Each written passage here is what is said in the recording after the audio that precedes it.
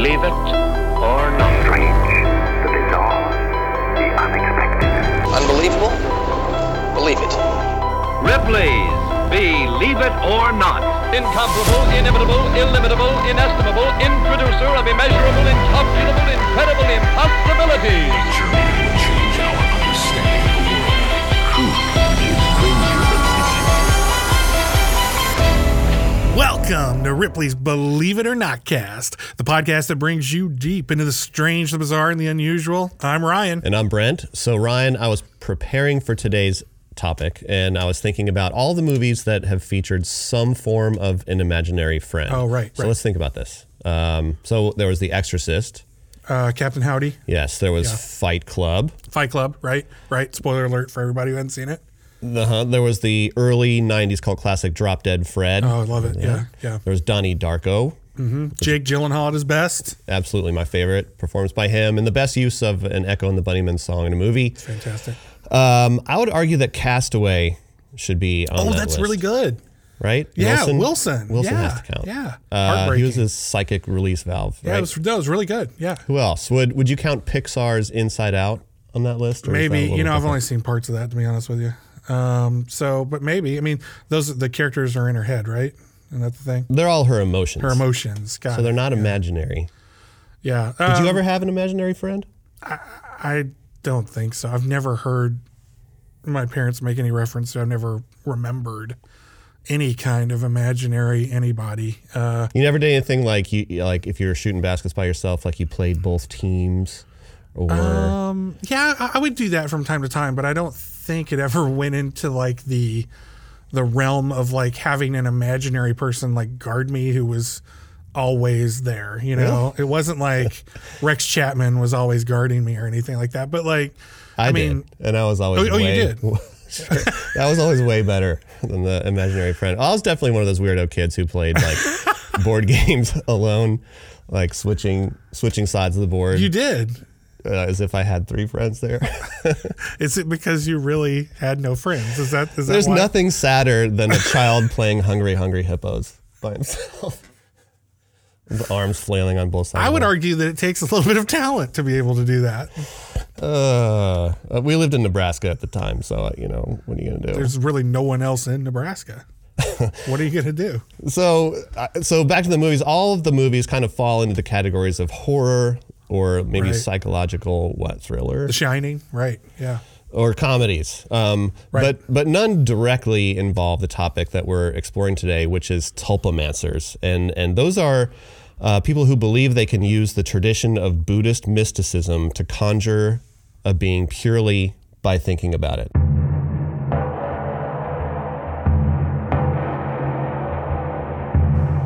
It's fascinating. So can we talk to him? Can we try? I suppose, sure. So can I talk to Chip as well while I'm talking to you? You can absolutely talk to Dee while you're talking to me. Am I talking to Chip right now? Yes, indeed. Chip, how are you?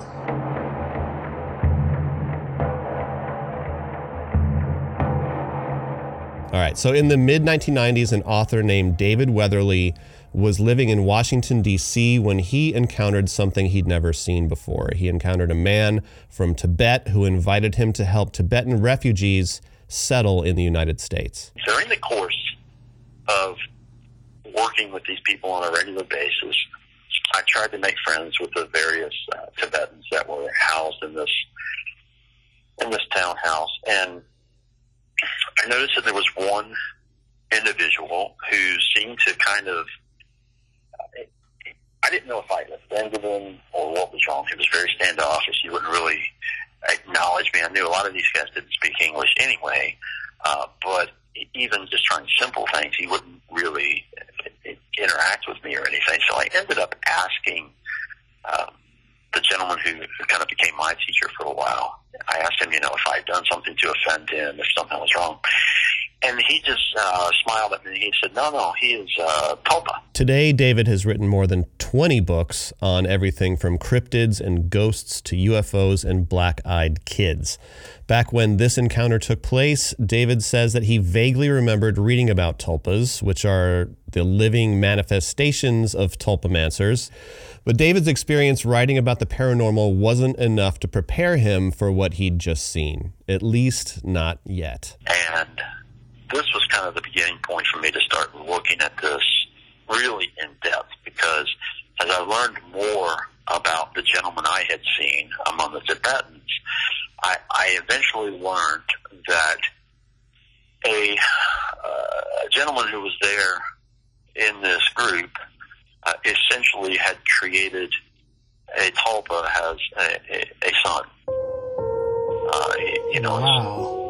Always wanted a son, and that was the accepted paradigm that all of this whole group of Tibetans thought about this young man.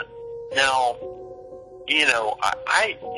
this was incredibly fascinating. First of all, of course, it's hard to wrap your brain around in a sense, because we're talking about a living physical person. For all intents and purposes, I saw him walk around, sit, interact, and the more I learned about this concept of tulpas, the more intriguing the whole idea became.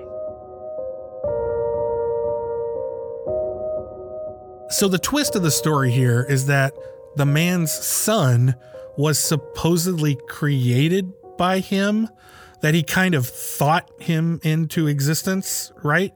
Is that right? Yeah. Yes. Okay, so we've done some weird stories, right?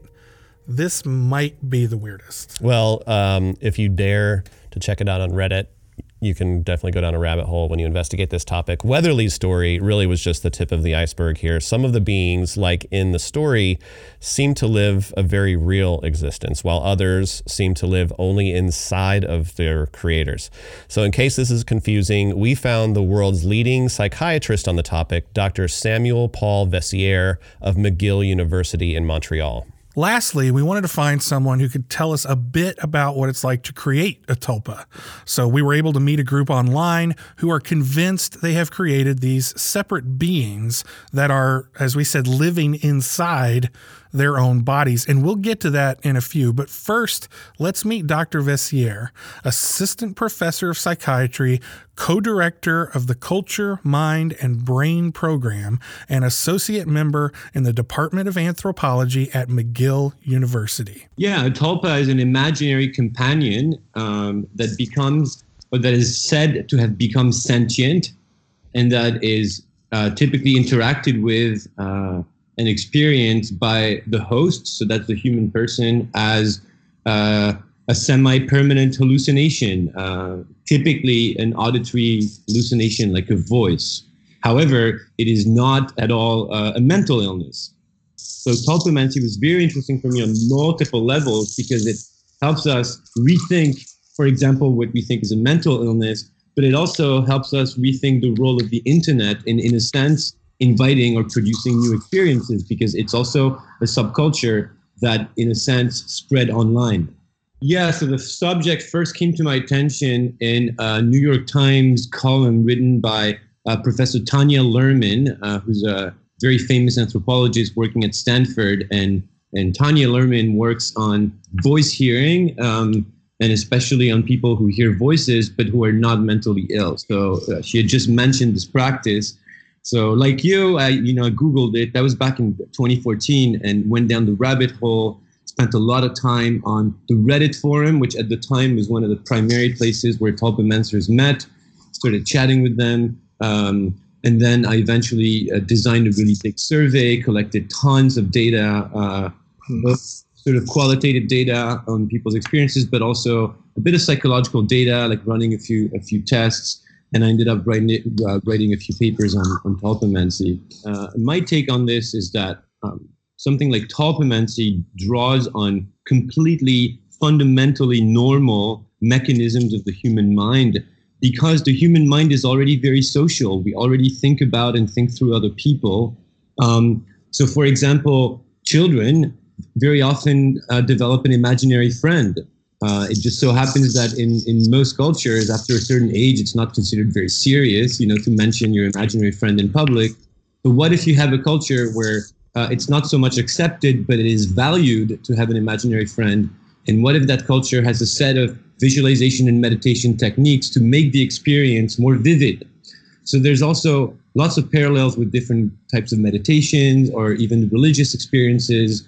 So Professor Tanya Luhrmann that I mentioned, for example, she works on prayer, and especially evangelical Christians who after a period of basically mental training come to hear the voice of their God.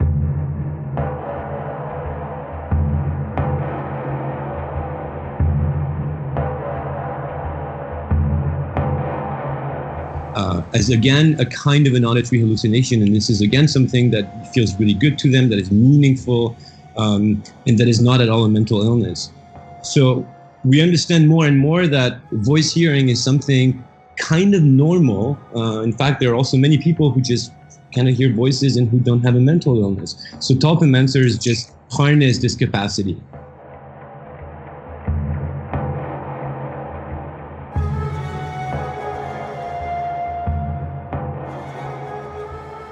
Dr. Veissiere told us that the first mention of tulpas in the Western world goes back to a travel writer in the 1920s named Alexandra David Neal. She'd made her way to Tibet, and while there studied their rituals and mysticism. In 1929, she published the book Magic and Mysticism in Tibet, where she chronicled her experience with what was known as Sprolpa. She renamed it Tulpa, which again is someone or something created by the spiritual energy of tulpamancers. Alexandra David Neal reported various encounters with tulpa and even claimed to have created one herself over several months.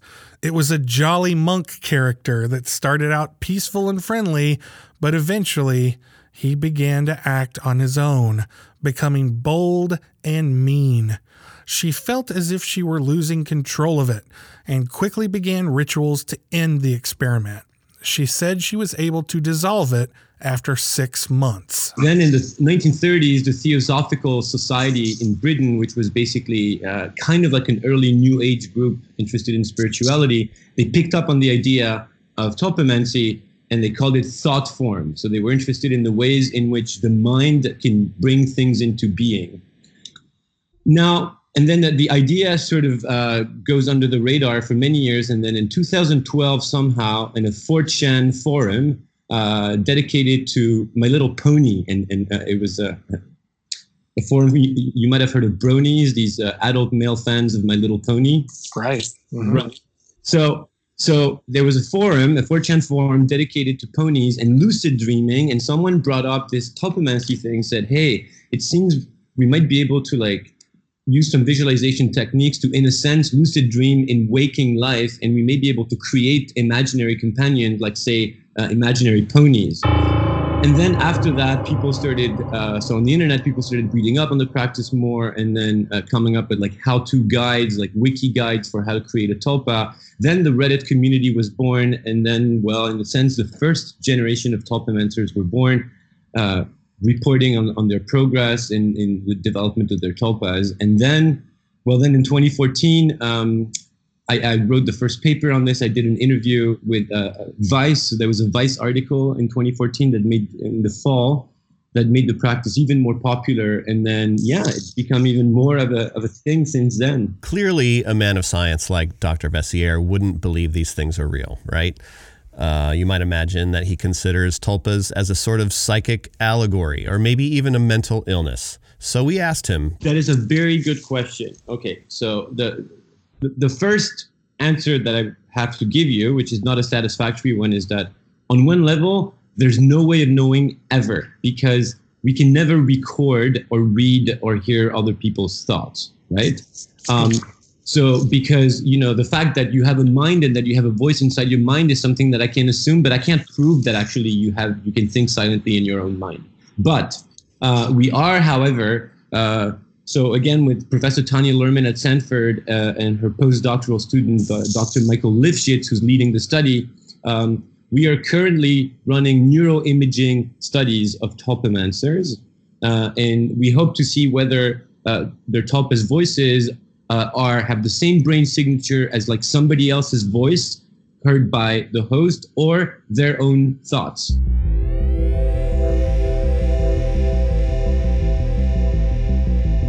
So the so-called neural decoding and neuroimaging for this is still a work in progress, but I would say that it's pretty hopeful that we're going to find something that is very clearly different in tulpamentos' brains than in people who don't have tulpas. Now, to give you a bit more detail on this very interesting question, it is very likely that different tulpamentos have different experiences, and that this depends on time, months, and years of practice on the one hand, and on individual personality traits. So it is very possible that for some tulpamentos, their tulpas sound a little bit more like their own voice. Maybe it's like even a little effortful, like they have to sort of do a bit of mental gymnastics to talk to themselves, whereas for others, it may sound clearly like somebody else's voice, and for others, it may even sound like a voice outside of their head. And this reflects the broad variety in just voice hearing experience that we know also exists in, for example, people with schizophrenia or people with hallucination. But again, I'll invite you to think about just how most people, even non-tulpamentos, always have tulpa-like experiences. So for example, if you're walking down the street and you see something that you know your wife would like or something, you have a sort of a spontaneous tulpa-like moment where it's as though you have sort of like, you can see the world through the eyes of your wife for a second and you decide to send her a picture because you know she would like this. But it's really like, it's more like a tulpa of your wife pops up in your mind and like just brings a thought to you. And this is not necessarily voluntary. It's not like, oh, you decide to think about your wife. No, the thought just pops up in your mind. So these experiences happen all the time. And again, when we cultivate them, they become sort of automatic, like learning how to read a new alphabet or learning a new skill like driving a car, right? So in the beginning, it's effortful. You have to like will it into being. And after a while, it becomes completely automatic. This is what we think is going on. It's just wild. So forgive my ignorance on this topic, but what is the difference between someone who is describing the tulpas that they have in their head and then someone else who is suffering from a multiple personality disorder? What would be the difference between those two people?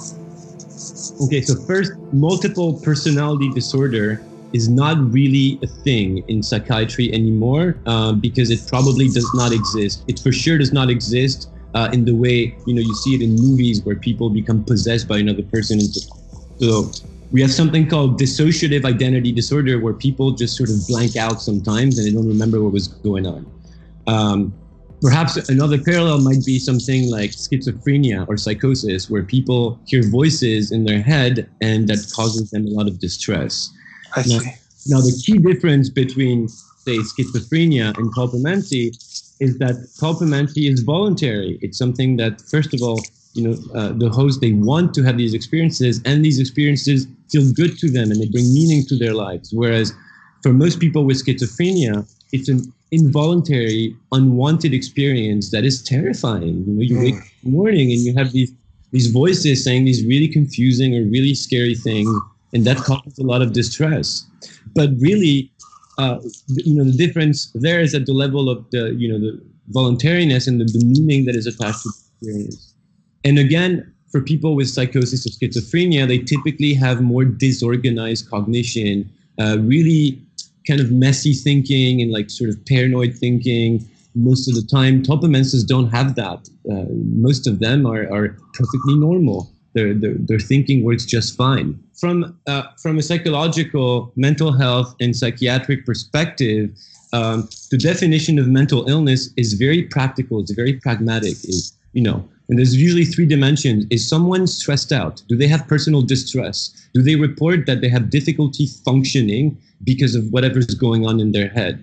And then, do other people also report that they're messed up? And does that impair their personal functioning, social functioning, and professional functioning?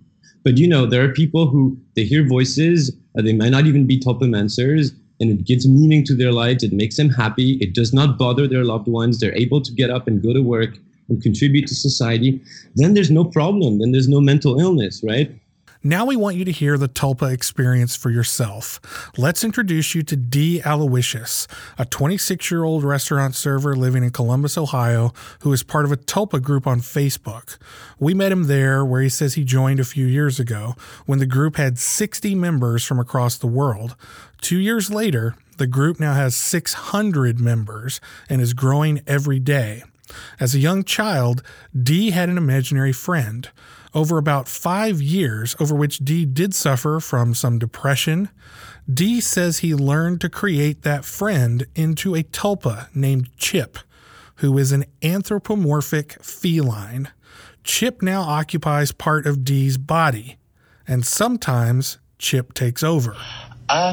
I think it was just a normal kind of kid thing. Okay. I liked using my imagination as much as possible. I loved running around in the woods outside of my house, like out back, and picking up sticks, sword fighting with the air. Mm-hmm. I loved doing that stuff. I'd do it every day. And then, video games came along, sure. and there were even more stories to explore and think about and, pretend to do that out in the woods. Were you by yourself, though? I had other friends as well, but okay. All of that was spent, with my imaginary friend as well. Okay. Other kids kind of thought, D's kind of the weird kid because he's got his imaginary friend all the time, but I didn't think anything of it because I was 9. I suppose from then to now, he became more of a permanent fixture in my mind rather than something I would bring up personally. I would focus on him, then he would be there. Now it's more like he's just sort of always present. And, meditating on him, I can, sort of get a touch sensation if I really deeply focus for ages and ages. So is he with us now as we're talking? Oh, yeah. He's sort of, just in my head. There's a whole other thing about thoughtscapes and all that I could get into, but no, he's just hanging out. Just chilling. Just chilling. Okay. So, when is there a time, I've in the little that I've read, and I know there's so much out there, but is there a time when he takes over? I personally wouldn't use the term taking over. Okay. I'd sort of say it's more like fronting. Oh, all right. It's like taking on a different posture to convey a different sort of, I hesitate to use the word, but aura, Uh-huh. They can sort of, give you a little extra pep, or, if you're nervous, they can, kind of be like, put a little more confidence into my voice. Interesting. Okay. All right. Is there an instantaneous way that he can then front and you can take a back seat, or does it happen over time, or can you control it? It's absolutely 100% controlled. We can do it. At this point, we've practiced it long enough that, in a sense, it's sort of just like taking a deep breath, and it's really impossible to describe sensation, just because it's sort of just like a slight tingle all over. It's fascinating. So can we talk to him? D took a moment to, as he says, let Chip take over and speak. We weren't sure if he would talk to us or not, but here you go. So can I talk to Chip as well while I'm talking to you? You can absolutely talk to D while you're talking to me. Am I talking to Chip right now? Yes, indeed. Chip, how are you? I'm doing all right, man. I'm honestly kind of sluggish in the morning, so I'm still waking up. So, Chip, while D has the shifts going on at the restaurant and everything, you're right there, part of it too. You got to work too. Not necessarily. I mostly just hang out, and if he needs a quick burst of inspiration on how to get a little extra tips on his bill or something like that, I might step in, suggest something, or awesome. Maybe tables being extra. Can I swear? Oh, yeah, definitely. Yeah.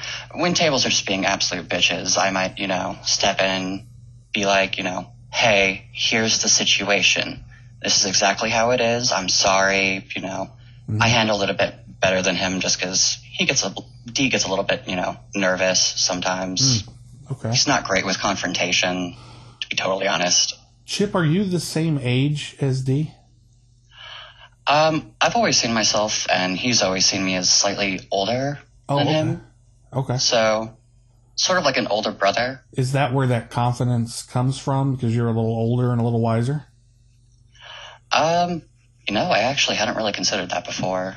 I've always kind of considered it more just personality. Okay. I've been, always just been a strong, confident friend, and, playing out in the woods and all that. I was the strong knight that we could, D could fight and all that, or training in the woods with swords and stuff like that. This is fascinating to me. Do you remember, what's like your earliest memory of being with D? That's a good question, honestly. So obviously, probably just you remember being out in the woods. You remember that? Yeah, that's probably just when it all started. Yeah. Probably maybe when he was about 6. I think we were hanging out with a couple of his friends, Agatha and Arthur. And this is when we were actually living in Michigan. No, I believe we were just hanging out, running around. They had introduced me to soccer. Well, they had introduced D to soccer, and I took witness. Mm-hmm. He did not like it. I thought it was kind of fun. Awesome. So there are differences, obviously, between the two of you. Is there things that you enjoy a little more than D? Do you guys ever? Is there ever a time where you get sick of each other? I'll leave it at that. Honestly, yeah. D, oh my gosh, he gets so pessimistic sometimes, and it's not that I get sick of him. It's just tough to listen to a lot.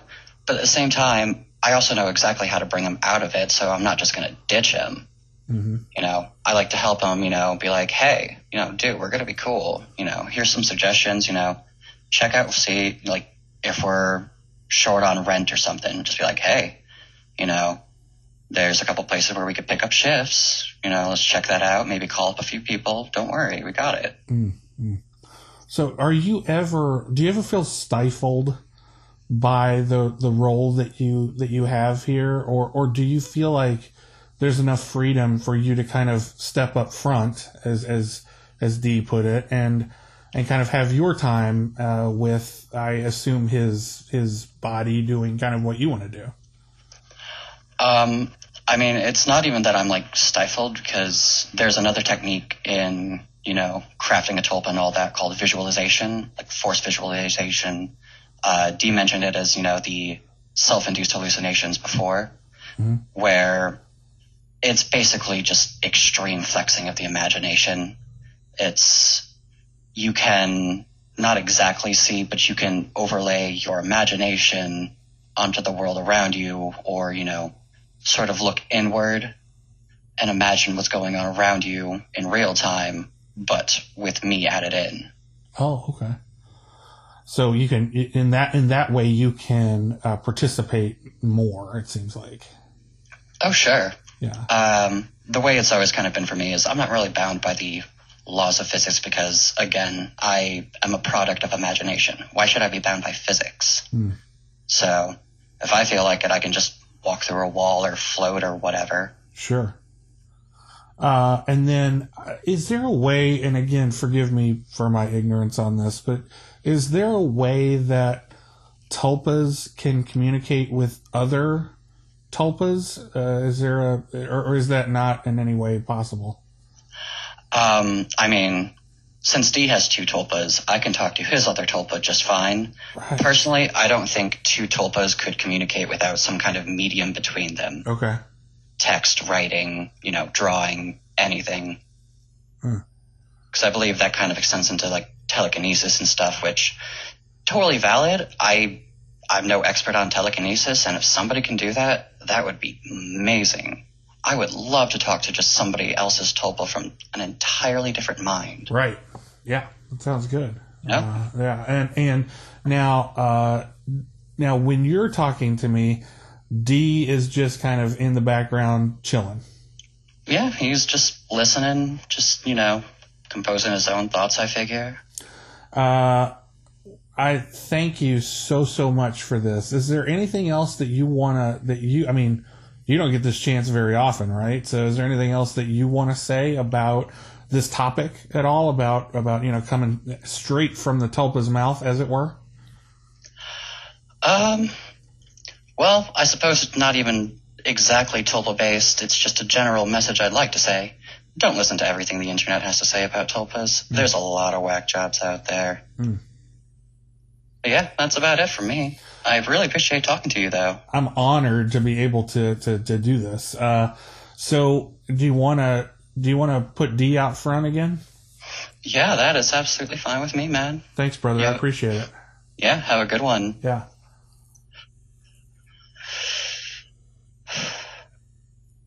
Okay. So I'm back. So D, so you're back, D? Yeah, present. So when you go through that little switch, does that take a little bit out of you? No, it's actually kind of like energizing. Okay. I feel, it's not like, it's like taking a big old drink of coffee or something like that, I think. Interesting. Okay. All right. So we talked a little bit about Chip's kind of role, his purpose, his thing, which I assume you can hear all that while we're talking, right? Mm-hmm. Any comment at all on that conversation or his thoughts or what do you think about that? No, he's actually pretty spot on. He's basically the ultimate wingman. He's just kind of always there, kind of always available. He's got advice. He can, if I'm nervous, he might even do something to make me laugh and break off a little tension or something. That's cool. Cool. If I'm, going out at a bar, he'll encourage me to be like, hey, you guys want to play a round of pool with me? I'll buy the next game or something. Dr. Vessier says that so long as the Tulpa is helping and not hurting the person, these kinds of voices aren't a bad thing. I think it is true on average to venture that a lot of Tulpamancers were basically a little bit lonely, perhaps not necessarily full-fledged depression, but some kind of social isolation. Perhaps kids who, again, because they were a little creative, a little sensitive, some of them might have been bullied in school, or some of them just might not have had any friends. So then Tulpamancy becomes just also a way to be less lonely. And I think on two counts. So first, yes, you get this great companionship from your Tulpas, but what is often underplayed in how we talk about Tulpamancy is that you also become a member of the Tulpamancy community. You make other friends online who also have Tulpas, who sort of value what you do. So it's yet another way of, gaining some kind of belonging. And it does seem that a lot of Tulpamancers report being able to navigate everyday life better with the help of their Tulpas. And this is one of the many things that I find wonderful about the practice. And the last thing I'll mention is that in psychology, it's not well known, but it is known that children who develop really vivid imaginary friends tend to become better at empathy. They tend to become better at relating to actual other people. So that would be another thing that we're currently investigating. Is it's very possible that by virtue of developing imaginary friends and taking a lot of time, I guess, interacting with other minds, even if they're inside your head, that makes you better at interacting with real people and understanding their needs. And there's usually three dimensions. Is someone stressed out? Do they have personal distress? Do they report that they have difficulty functioning because of whatever's going on in their head? And then do other people also report that they're messed up? And does that impair their personal functioning, social functioning, and professional functioning? But there are people who they hear voices, they might not even be Tulpamancers, and it gives meaning to their lives. It makes them happy. It does not bother their loved ones. They're able to get up and go to work and contribute to society. Then there's no problem. Then there's no mental illness, right? So, did you notice any difference between D and Chip there? I think I did. I think there was a little bit of difference when it came to like attitude. Yeah, Chip had a little more confidence. Right. Now I will say, there are instances where female tulpamancers will have male tulpas, and there will be a definite difference between the voices. All right. Well, say what you will. This is a population that is growing. It's finding coverage in the mainstream media. Psychology Today wrote about this phenomenon in 2016. I think Business Insider covered the topic in 2018. The New York Times wrote about this way back in 2013. So it's not as fringy as you might think. The New York Times breaks every story, don't they? Not really.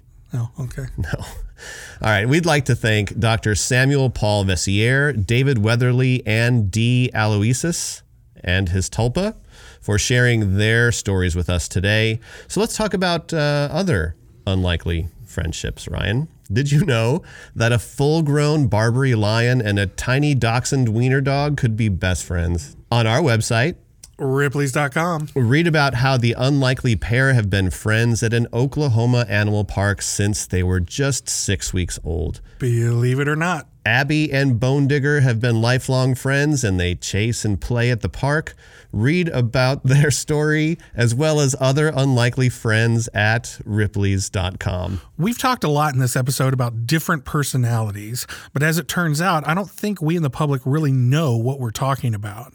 Dr. Vessiere told us that multiple personality disorder is not really what the disorder is called.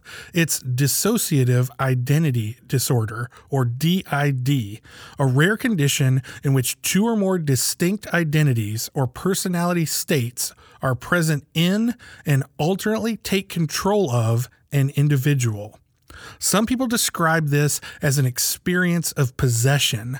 The person also experiences memory loss that is too extensive to be explained by ordinary forgetfulness. In 2018, Dr. Alan J. Francis wrote an essay for Psychology Today where he argued that the diagnosis is bunk.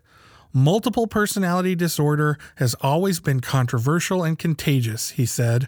Recurrent false epidemics have occurred several different times during the last century. The trigger is usually either the widespread copycatting of a popular movie or book, or the fevered preachings of a charismatic guru, or both. He noted that multiple personalities was an extremely popular diagnosis when hypnosis was in vogue 130 years ago, then emerged again 60 years ago when the movie The Three Faces of Eve became popular. It was revived 40 years ago following the movie Sybil and its many imitators, and reached a peak 30 years ago when several people started conducting weekend workshops all over the country, minting an army of what he called poorly trained therapists who suddenly diagnosed and treated it in all of their patients. He also said, quote, "Having seen hundreds of patients who claim to house multiple personalities, I have concluded that the diagnosis is always, or at least almost always, a fake, even though the patients claiming it are usually but not always sincere. In every single instance, I discovered that the alternate personalities had been born under the tutelage of an enthusiastic and naive therapist, or in imitation of a friend, or after seeing a movie, or upon joining a multiples chat group, or maybe some combination of all of those. It was most commonly a case of a suggestible and gullible therapist and a suggestible and gullible patient, influencing one another in the creation of new personalities. None of the purported cases had a spontaneous onset, and none was the least bit convincing. Regardless, we here at Ripley's will continue to bring stories to you and all of your personalities, or your tulpas, or your friends, or even your pets.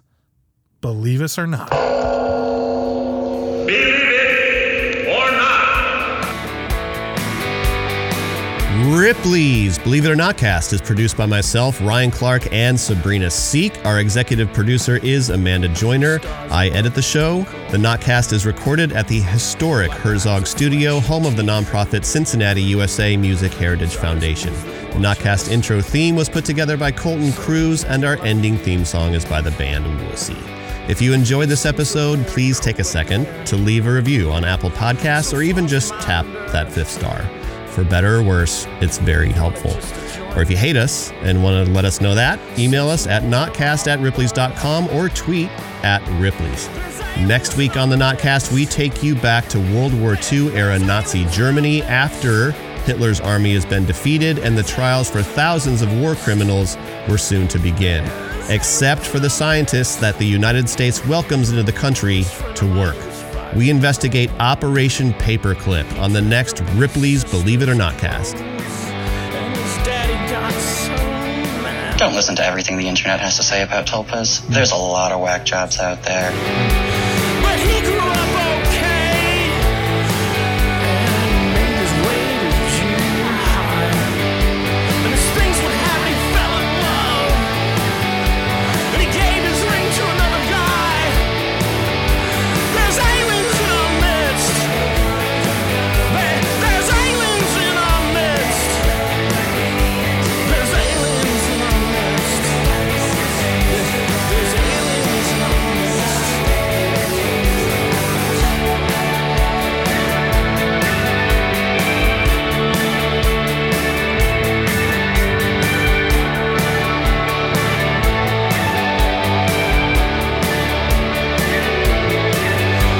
Rich man, poor man, the beggar and the thief, they all want money, but you can't buy relief. The workers and the dreamers, they made their beds to lie in. If you pass beneath their windows, you can hear them crying that there's aliens in our midst. There's aliens in our midst. There's aliens in our midst. There's aliens in our midst.